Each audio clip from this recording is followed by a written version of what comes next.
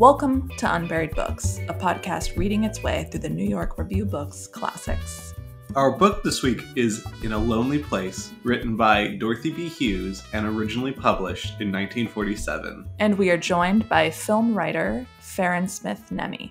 Welcome, Farran. We're so pleased to have you with us. I'm very pleased to be here. Before we get into the book, as a film fan, I'm very excited to be speaking to someone who voted in the most recent Sight and Sound poll. What was it like putting your list together? Stressful. Okay. I think it is for everybody, actually. Mm-hmm. I was exchanging DMs and texts and things, with people who were putting theirs together, and I think the overwhelming reaction was only 10, and I really love this movie, but if I put this movie in, is everybody going to make fun of me? That kind of, so I just said, okay, I'm not picking like a film history syllabus, and I'm not, saying these are, my only top 10 forevermore. I'm just giving you a snapshot of my taste. So that was how I did it. But I think everybody agrees that the fun part is not doing your own list. It's seeing everybody else's. That's true. And I'm not just saying this because you're here, but I think your list is awesome. Oh, thank you. you. It's a great list. And we really appreciated that you included The Lady Vanishes, which is like our most underrated, if not favorite, Hitchcock. So. Oh yeah, no, I was like, which one would I really love to watch right now? And I thought, yeah, that's it. It's so good. Yeah, it's just delightful.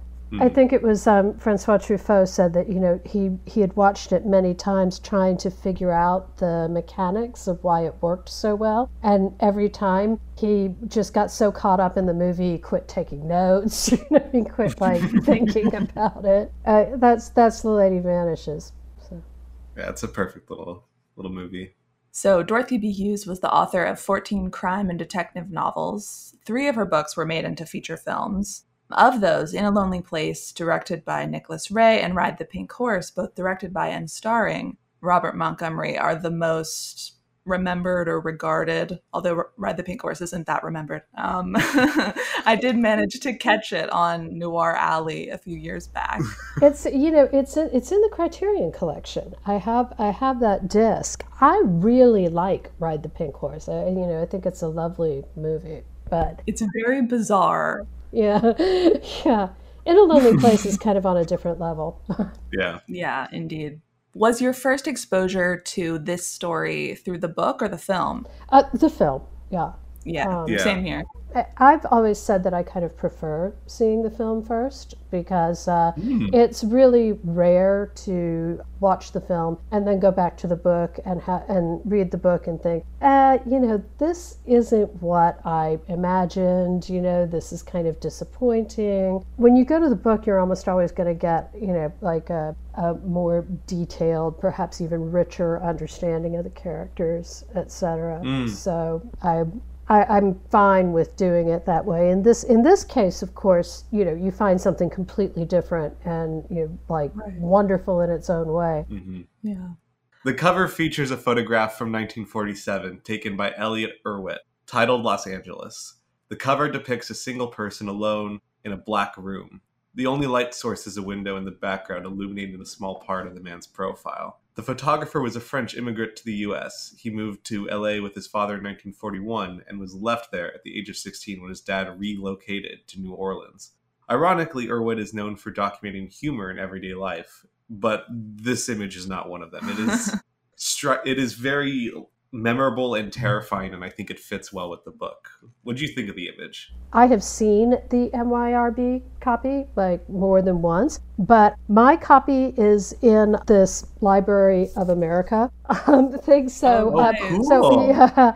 Sarah Weinman, if you know who she is, she's the thriller and mystery writer for the New York Times Book Review. And she did a few years ago a set of women crime writers, so suspense novels of the 40s and then the 50s. And I also recommend this set because there's not a clinker in it.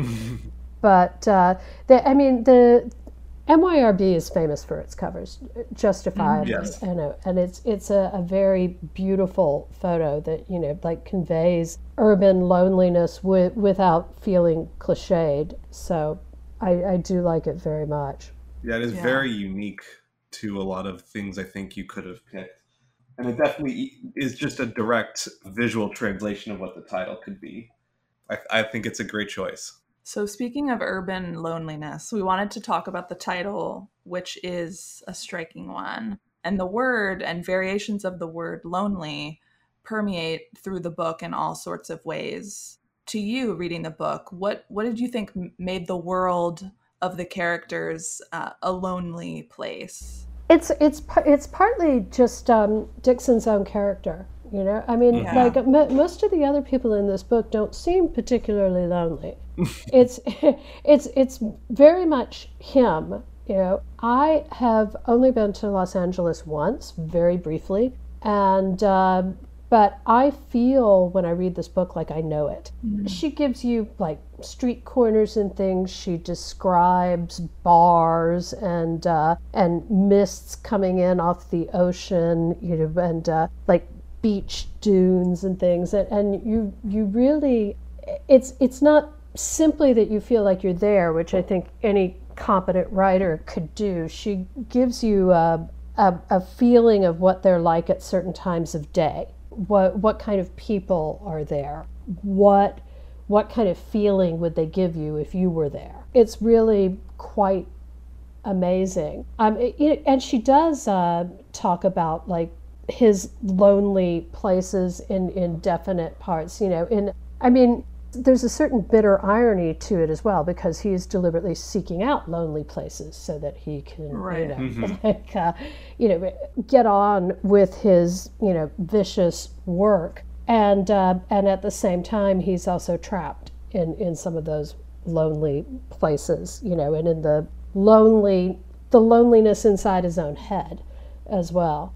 Also, I think the movie really latches on to that phrase too. I think everyone agrees that it is one of the great noir titles. You feel like you must have heard it many times before, but I think it is entirely original to Dorothy Hughes, and it works so beautifully. Mm-hmm.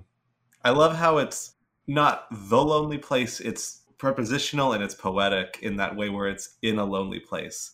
And it really sticks in the mind. And ever since I first heard the title of the movie, I was like, oh, I want to see that. I have to see it.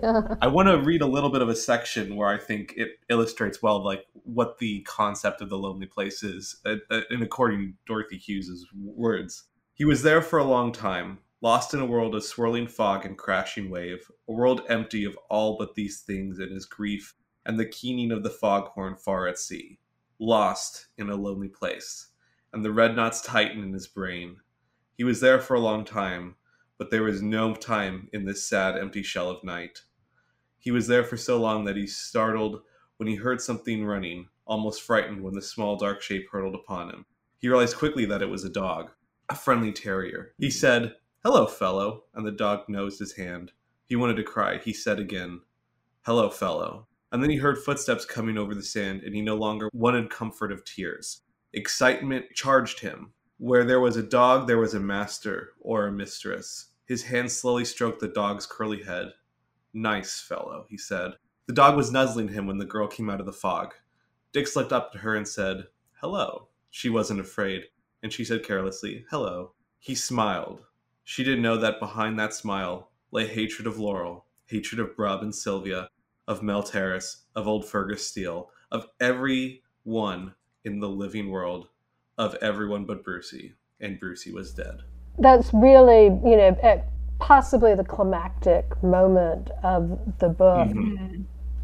One of the many things I like about Dorothy Hughes is that she skirts cliche. She never really descends into it. I think the cliche thing would be to have the dog instinctively dislike Dix. Yeah. It does not, It goes right up to him, so that, you're fearful for the dog before you're fearful for the young woman who comes over the dunes. Sure. I think it does a really good job building up how the mental loneliness state that Dix lives in is able to create this killer that is our quote unquote protagonist of the book. Yeah. You eventually you put together what his mentality is like, kind of piece by piece. Yeah. And in that passage towards the end, you're really starting to get it. So, talking about Dix, the killer and main character in the book, first of all, he has one of the great noirish names, which permeates all over this book between Dick Steele, Brub Nikolai, yeah. Laurel Gray, lots of Yeah. great ones. There's also a lot of classic crime characters in Dix. Some of the ones that stuck out would be the killer that is friends with the detective hunting him in this sort of cat and mouse game where one side knows all. Also, the trauma-riddled former soldier with his morality in tatters. How do you see this character speaking to like post-World War II society and the men that have come back from war? I mean, well, presumably we're not. I would recommend, I guess, that people read the book, before they listen to this or whatever. To answer this, I would like to go into some. It's not a spoiler to say that Dix is a killer, what we would call a serial killer. I think you start putting that together at the very beginning of the book. It would be interesting to me to be able to talk to somebody who read it when it came out, like kind of early on, and see when the penny drops for them. Because we're so used to serial killer, I don't want to call it literature, but, serial killer everything that, I think like, maybe by 10 pages in, you've got the point. Whereas maybe, in the late 1940s, you, I think, would know it like by the second chapter or whatever, but it would be a slightly slower process. Mm-hmm. It's interesting because what we discover about him is that it's not that the war brought out savagery and violence in him. We find out that he committed his first, and psychologically to him most important murder before he got out of the Air Force, while he was still in England, while the war was still going on. And that is interesting to me because I guess the presumption, and it's a very common character, especially in film noir, the veteran who can't let go of the violence and the trauma that he endured in Europe. But what we learn is that for Dix, the war was really quite pleasant for him. His killing was done, from like thousands of feet in the air. He didn't have to see the consequences of it. Sometime in the middle of the war, he became like a colonel and then a general's adjutant, and he was loving it because it was counteracting the class resentments that he had suffered from all his life. The feeling that he should have been a rich kid, and he was surrounded by rich kids, and yet he was not a rich kid, and he didn't have it like that, and God damn it, that was not fair. So, and the war really kind of counteracted that. But then towards the end, he has this horrible encounter with Brucey, which is explained and yet not fully explained. Yeah. Dorothy Hughes, she lets you fill in blanks, which I find wonderful. She does not feel that she has to tell you everything. I feel like she's giving me credit for being able to, the me as a reader, she's saying, okay, Farran, I don't have to spell this out for you. You can put this together. Mm-hmm. So he's typical, and yet he's not typical. I think she wants us to see him as somebody who had something deeply wrong with him before he ever went abroad. Right. He was on that track, and then he comes back, and something in him is completely broken. The power and destruction that he felt with Brucey is something that he wants to recapture with other women that he encounters. It's really quite brilliant. Yeah. Do you think it's interesting that Hughes somewhat implicates the audience by telling the story through the killer's point of view? I feel like that's something that wasn't as common in that time period. No, I don't think it was. I mean, you can see, you can see I'm sure that it was done before, because my assumption is always that it's never the first, like there will always be some, but I do feel like it must have been unusual. Now it's really quite common, especially like in our era, like with the popularity of I don't know, something like Gone Girl or whatever, or even Mary Higgins Clark, like a couple of decades before that, you would get all the Ryan Murphy shows. Yeah, exactly. And it's interesting because you are in this guy's head, but the fact that it's third person, I think, gives you just that bit of distance that you need, not to completely recoil and say, I cannot bear to be around this person, because Dixon is awful. Like, he's really awful. I mean, in addition to being a killer, he's so conceited. He's so full of himself. He thinks he's so superior to everybody, and you're with him all of this way. I mean, aren't there just times when he's like, he gave her, just the right smile, to charm her, and you're like, and of course the delightful thing is by the end you find out that, at least two women were not fooled at all. Or at least, or that they figured it out before it was too late. Mm-hmm. Reading the book, I felt that the writing was unusually visual. And I think that came from the intense control of the color palette, the LA setting, like you mentioned.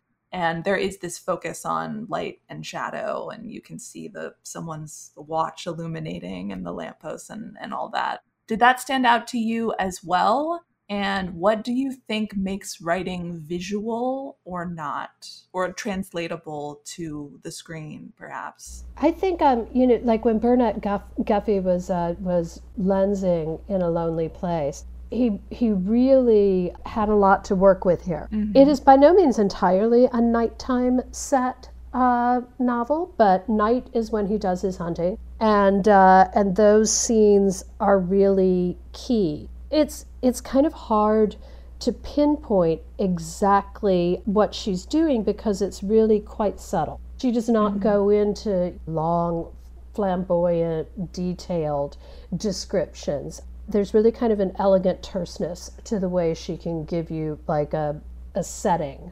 and show you something. There's several scenes that are set by the beach that she describes really well. Would have to check my bookmarks to see which ones I'm thinking of.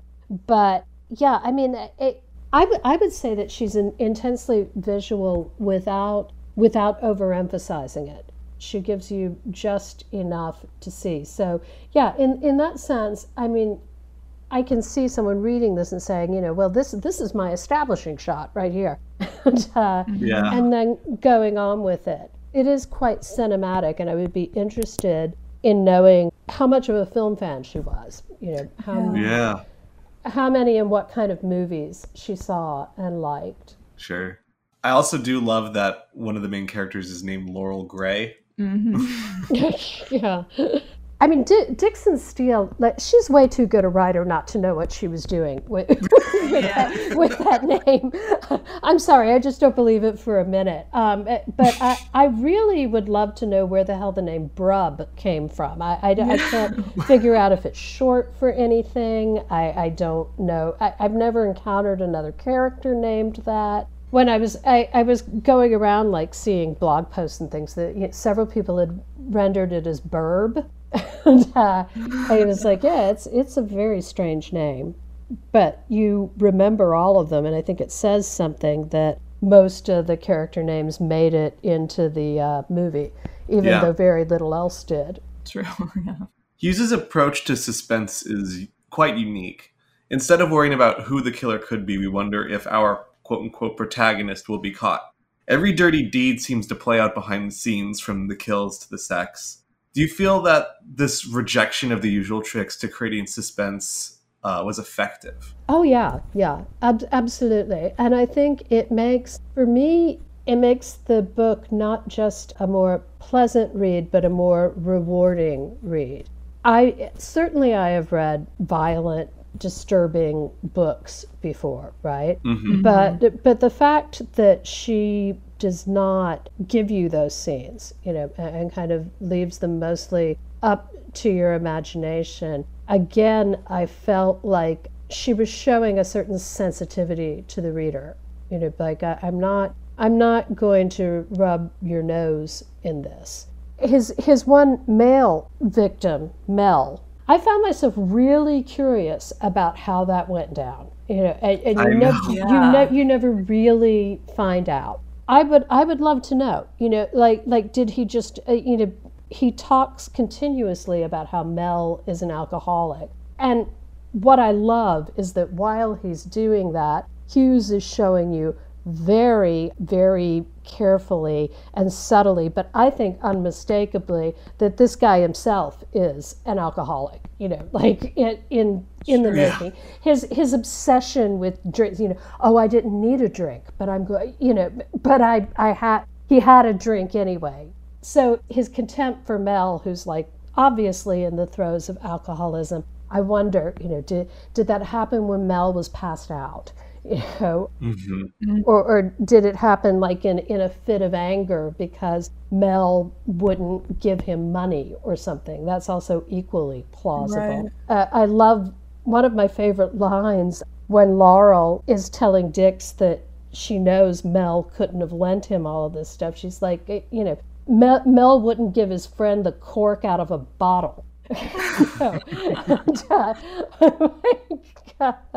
That's good. So yeah, I mean, it could have been like, Mel's stinginess reminding him of his uncle, who he hates so much. I do really like the fact that I feel like we're given just enough information to where it's not prissy. It doesn't feel like the production code or whatever, but at the same time, it's not kind of forcing us to relive some of the violence itself. The way his brain works is as disturbing as it needs to get, I think. I think she must have decided that just being in the company of his insanity and his seething misogyny was going to be her major effect.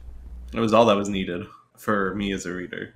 Yeah, I felt like what she withheld made the story more terrifying to me. And I wanted to read one little section that chilled me, and I actually lost sleep over it. This is right after Dix meets Laurel for the first time and has like a brief little conversation with her. And it says, he shrugged. He hadn't expected success, therefore he wasn't disappointed. He'd made the preliminary maneuver. The question now was of time. He was stimulated by merely talking with her. She was a lure, even with that ghostly blue light coating her face. He moved back to his own quarters. Hearing again the tap of her heels, he swung suddenly and looked up to the balcony. She was just entering her apartment, the darkened one, the third. He continued, content, to his bungalow. He'd made headway. He knew now where to find her.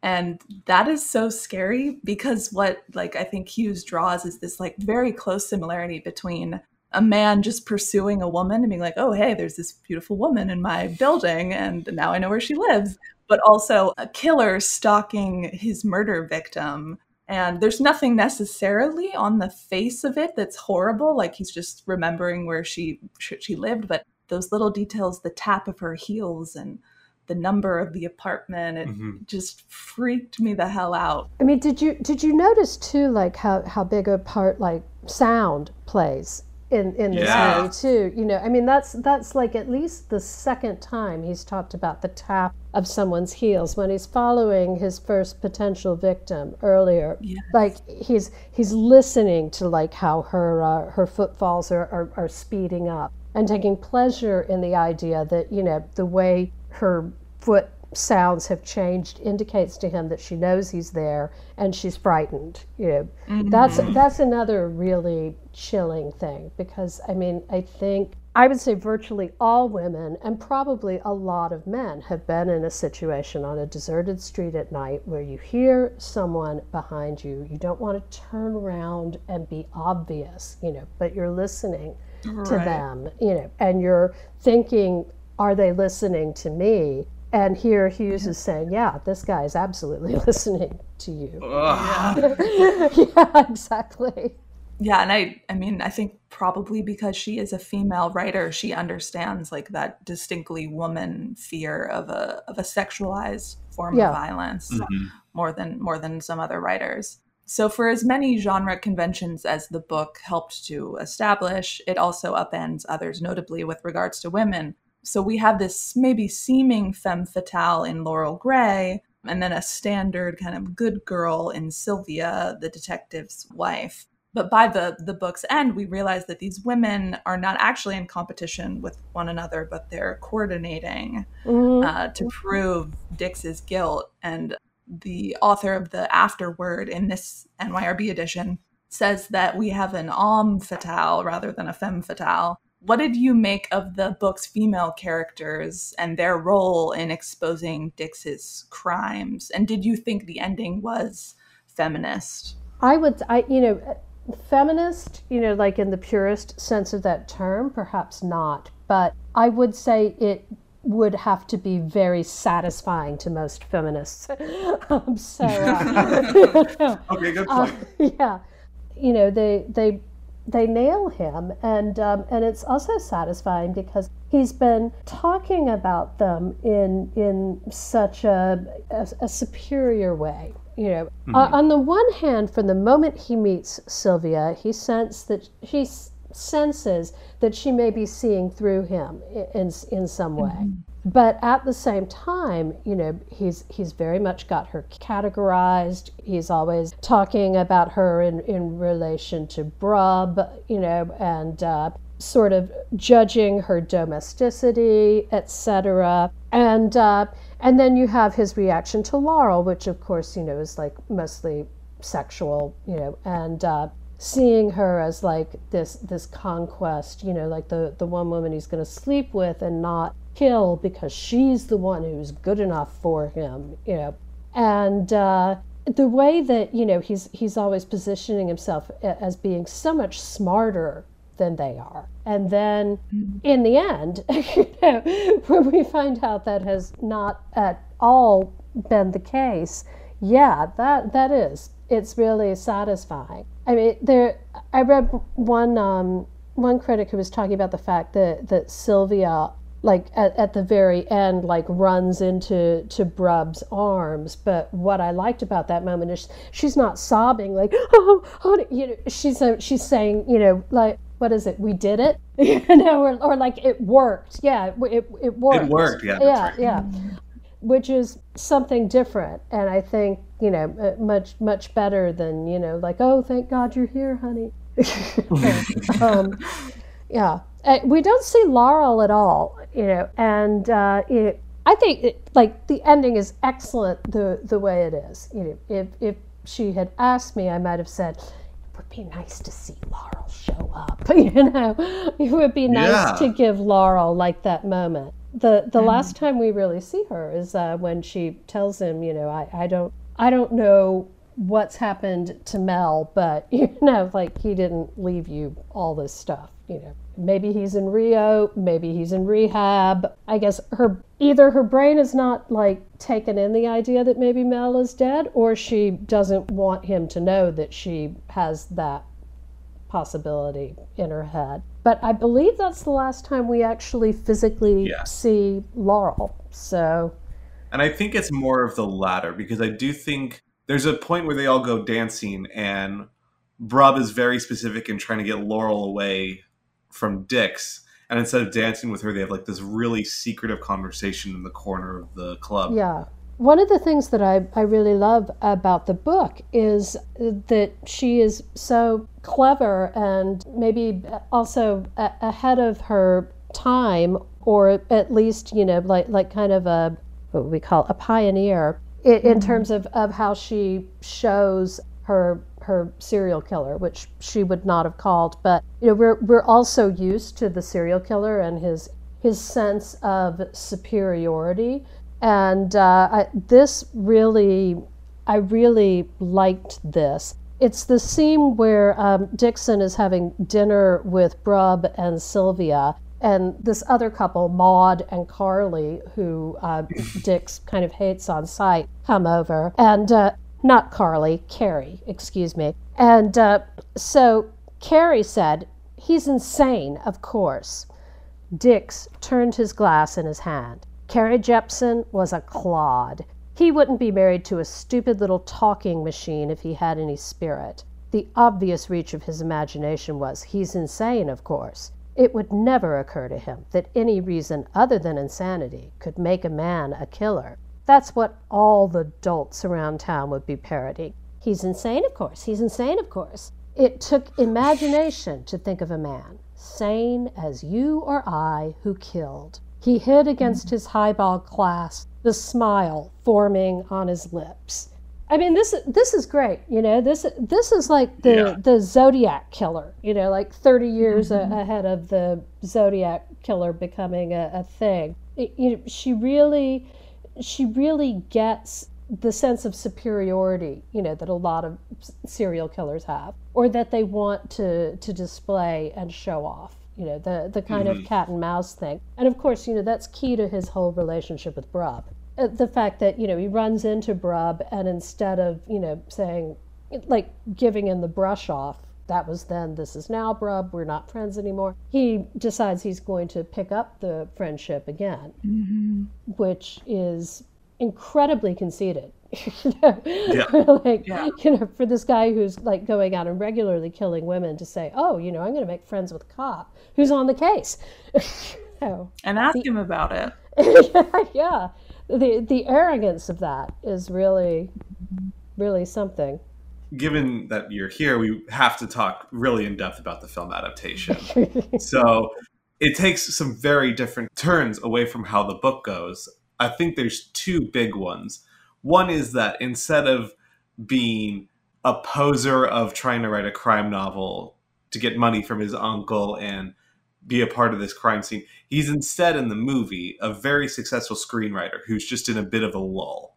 And I found that was an interesting dichotomy between how the character is set up. The other one, and this is the big spoiler for both the book and the movie, so big pause.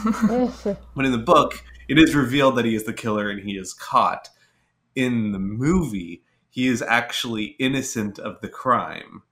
And it's more that he just had the capability to be a killer. And realizing that this man who seems successful and seems more stable in the world could be a killer himself, that's the frightening aspect rather than being the serial killer himself.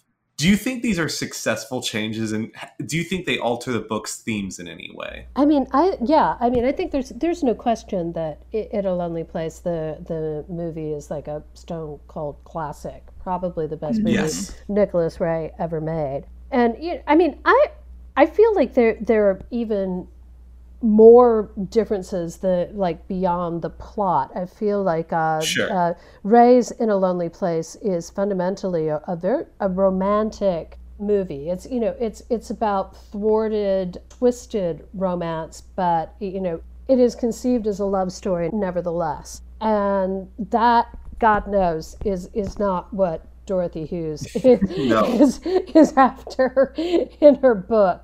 Another thing is that Dick Steele in the movie, as played by Humphrey Bogart, I mean, I think it's kind of more than a lull. It's implied that his lack of self-control, his inability, you know, to suck up to anybody, you know, his inability even to be, like, sort of minimally polite to people he dislikes, which we see almost, you know, in one of the first scenes where, you know, he winds up, like, slugging this successful guy.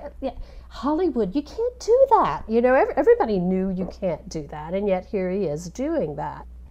So I think it's implied that, you know, he is not washed up yet, but if he doesn't turn around the road that he's on, he's going to be washed up, and pretty soon. And that's why, you know, the sweet character of his agent, who says he's, you know, he just needs one good screenplay, you know, and he can turn this around. But, you know, I mean, I think the flip side of what the agent is saying is that if he doesn't, that may be it for him. And all of this is stuff that, it simply doesn't figure in here.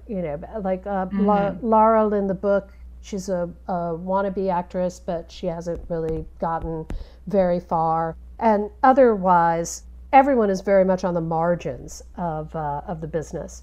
And Ray and the screenwriters, they chose to set it right square in the middle of the business, with all of its lies, all of its compromises, all of its kind of soul-sucking hardships, and have that be what was going on. So by doing this, right, I mean, I think, did you guys feel that Dix in the movie must be talented, that he was an artist of some sort? Because, I mean, I did. Yes. I felt like he had real talent. And the movie is interesting, I think, even in a modern sense, because there are so many debates over the flawed genius, the talented man who is, abusing people, making other people miserable. That's what we have in Dix. And I think the movie, you feel for the guy, but at the same time, the movie is not letting him off the hook. You're seeing how destructive he is. And it does feel like somewhat of a composite of Bogart himself in his personal life, because I was reading through there was an interview with Louisa Brooks, or it came from her book, where she said that, Humphrey Bogart's perfect for the role of Dick Steele because he will lash out in anger and be violent with Bacall, who is his wife, and he would be able to just put himself in that role and be Dick Steele. And so it feels complicit in its implicating of the people that made the movie itself, which I found interesting. And I agree. I think it's satisfying how it puts it into Hollywood's shoes and points the finger at itself and makes the audience realize just how fake and cruel this world is. That we would expect killers and violent people to be people on the street, like in Hughes's book, and it's able to subvert that even further. I found very interesting. Yeah, I mean, the other layer, of course, is Nicholas Ray and Gloria Graham. Their marriage was on the road to Reno. They were definitely having a really hard time. And Nicholas Ray, we don't need to get into details, but he was clearly no bed of roses to be married to, or even associated with for most of his life. As much as people really loved him, and Bogart, too, had a lot of friends who really adored him. So, I mean, you can see that kind of being worked into In a Lonely Place, too, is that there are like a number of friends and people who, love Dix around him. And he just keeps behaving in alienating ways. It's very frustrating. It's like, come closer, no, not that close, pack up, That's just a different aspect of his self-destructive behavior. Mm-hmm. What do you think are the standout sections of the film? The ones that will be remembered in film history the most? There's their ride together, in the car, where he recites those famous lines to her. I really love the bonfire scene on the beach. The beauty of it and the way it's a bit of a relief. It's the tension is not as bad as it is in other sections, and I think it's where you see what all of their lives could be like, if circumstances were different and if their characters were different. And I mean, I also love at the beginning his dealing with Mildred Atkinson, who is she means well. She's not stupid. She's just like naive and kind of clueless. She goes in there and she's telling him all about Althea Bruce, and like, and then she goes swimming, and then she starts screaming, help, help, help, he's like, oh God, no. I mean, it's funny while at the same time it's setting up the accusations that are going to dog him for the rest of the movie. It's very well done. Mm-hmm. I think maybe the most famous part of the movie is when Dix is pretty accurately describing how the killing could be done, and Brub's character is actually choking his wife as they reenact it. It's shocking how much he enjoys the act of describing how he can get a murder through, and it makes the audience really start. That's when I think you really start questioning, like, this guy really has to be a killer. Yeah. And the fact that he's not is not a relief. No. So, and that's really, I think, a strangely impactful moment, and one that I haven't seen a lot of other movies get to replicate. I think that's really true. You know, like the fact that you find out in the end that no, he's not a killer, but you know, it's too late for him and Laurel. You know, he's already destroyed that relationship, and you know, and it's tragic in that you realize, you know, it's going to have a bad effect on Laurel. It's going to have probably an even worse effect on Dix, because, you know, he's not likely to find this again. And at the same time, I mean, maybe you disagree, but when I watch it, I'm like, God, this is sad, but Laurel, girl, you are well out of it. I mean, like, yeah. There's no question in my mind that relationship is going to turn like personally abusive toward her at some, well, hell, it already had, right? But you know, even if things had not gone south, you know, eventually that side of him would have been trained on her. Mm-hmm. We talked a little bit about how the film enters into some contemporary debates about problematic geniuses, but in a broader sense, do you think noir is still relevant, and does it still speak as well to us today as maybe it did to the first readers of In a Lonely Place in 1947? Oh God, I would say it's more popular than ever. It's more popular than it was when it was coming out. You know, like these, a lot of what we think of as classic noirs did okay when they came out. You know, they made money, but very few of them were major hits. In a Lonely Place, I believe its returns were like not much better than kind of meh, because the ending is bleak. Yeah. But nowadays, noir, it's harder, I think, to sell a lot of younger people on older movies. But one thing that it's been proven that they love is noir. You ask anyone who programs a repertory house, you know, what gets butts in the seats? Noir. Pre-code to a somewhat lesser extent, but noir, that's what really brings them in. You know, it's also true with Noir Alley and the Noir City Festival. I think these movies really, really speak to people. I think, and you know, it's not just, you know, like kind of the bleak societal outlook or whatever, or the violence, or it's also, In a Lonely Place is not a fun movie, but a lot of other noirs are. You know, they have great tough guy dialogue. They have, you know, amusingly tough women sashaying through it, you know, in high heels and ankle straps. And the look of it is fun. You know, they are enjoyable too. So in a Lonely Place, I think holds a special place because it is tragic. There's aside from like the Mildred scene at the beginning or whatever, there's not a lot that's even kind of wryly amusing about it. But it certainly holds your attention.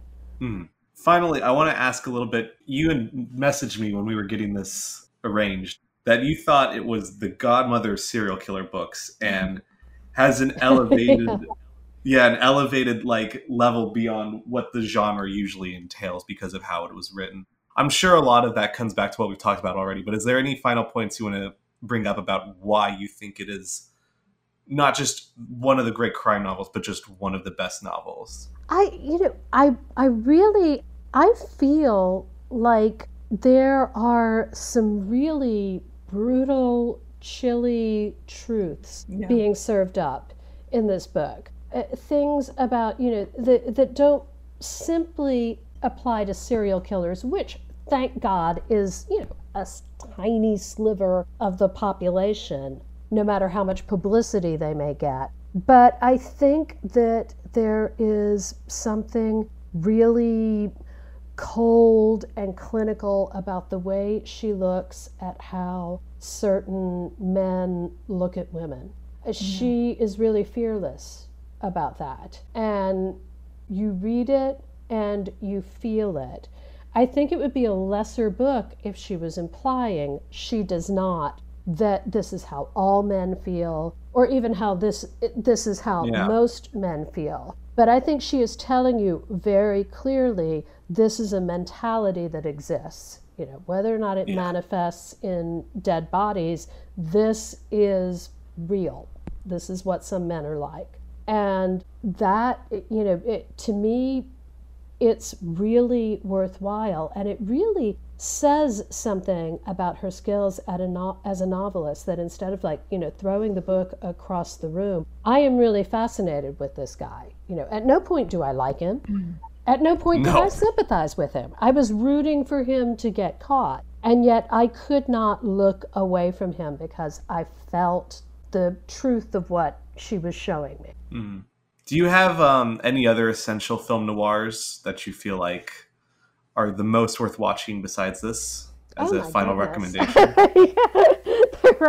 There are so many. I mean, I don't, it really kind of depends on who is listening to this. Maybe a lot of people who are listening to this or are interested in it have already seen, like, the big granddaddies of the genre, like, you know, Maltese Falcon, Out of the Past. Out of the Past, I think, would be my other favorite. Yeah, Out of the Past is really, really beautiful.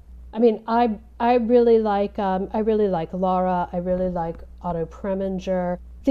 I guess the other thing about noir is that there's a big range. You know, you can have something that's set, like, in a really wealthy kind of la-di-da milieu, like Laura, you know, and then you can go down to something like He Walked by Night, you know, with the great Lawrence Tierney. There's a serial killer noir for you, and you know, and that's like, you know, kind of a working class, down at the heels sort of atmosphere that one has going, and it's equally worthwhile. Maybe noir, a lot of people feel that the term has been cheapened because people used to apply it to movies, you know, with sort of stricter rules. They would say, oh, well, you know, you have to have a femme fatale, you have to have, you know, like, it has to be a crime story, it has to be this, it has to be that. Whereas my friend Imogen Smith, who is like one of the noir experts, maintains that noir. Yeah, I know, real name drop there.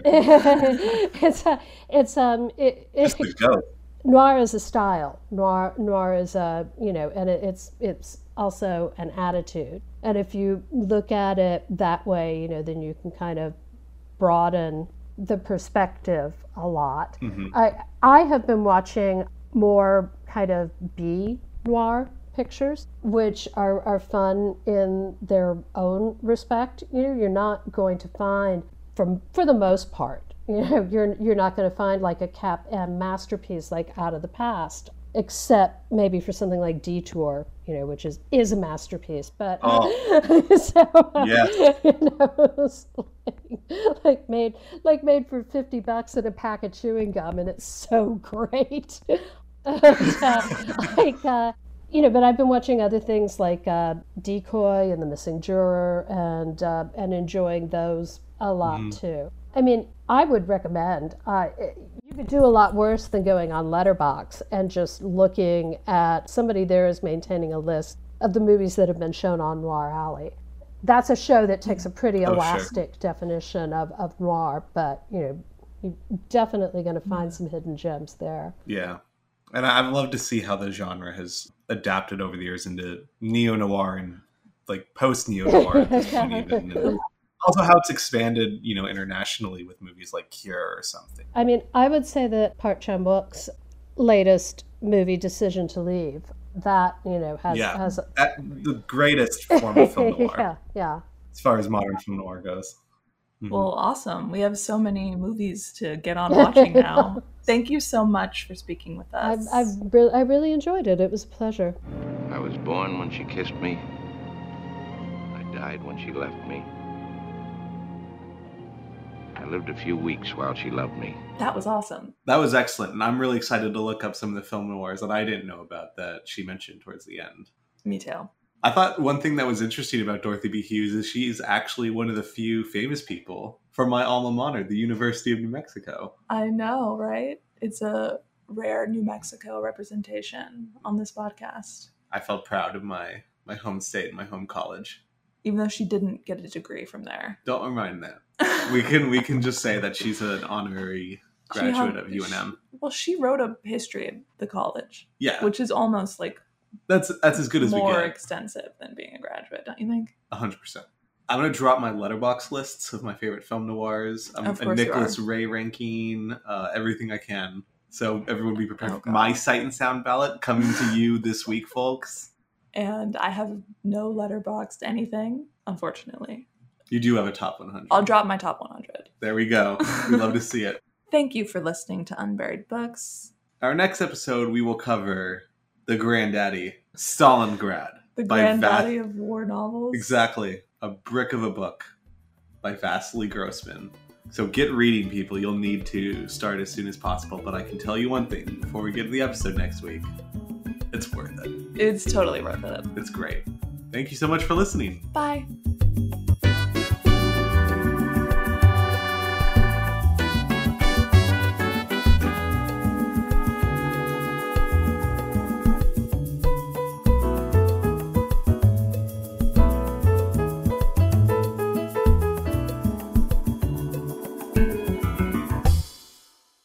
I would love to know, when did they start realizing Dix was the... Oh, we have a knock on the door. Yeah, sorry, 1 second. On the leak coming in. Oh, yeah. Kitchen. Hi. Sorry to intrude. No worries. Is it still leaking? Is it bad? It's not, I mean, you can come see it, but... I got this bucket to put in there until the landlord comes.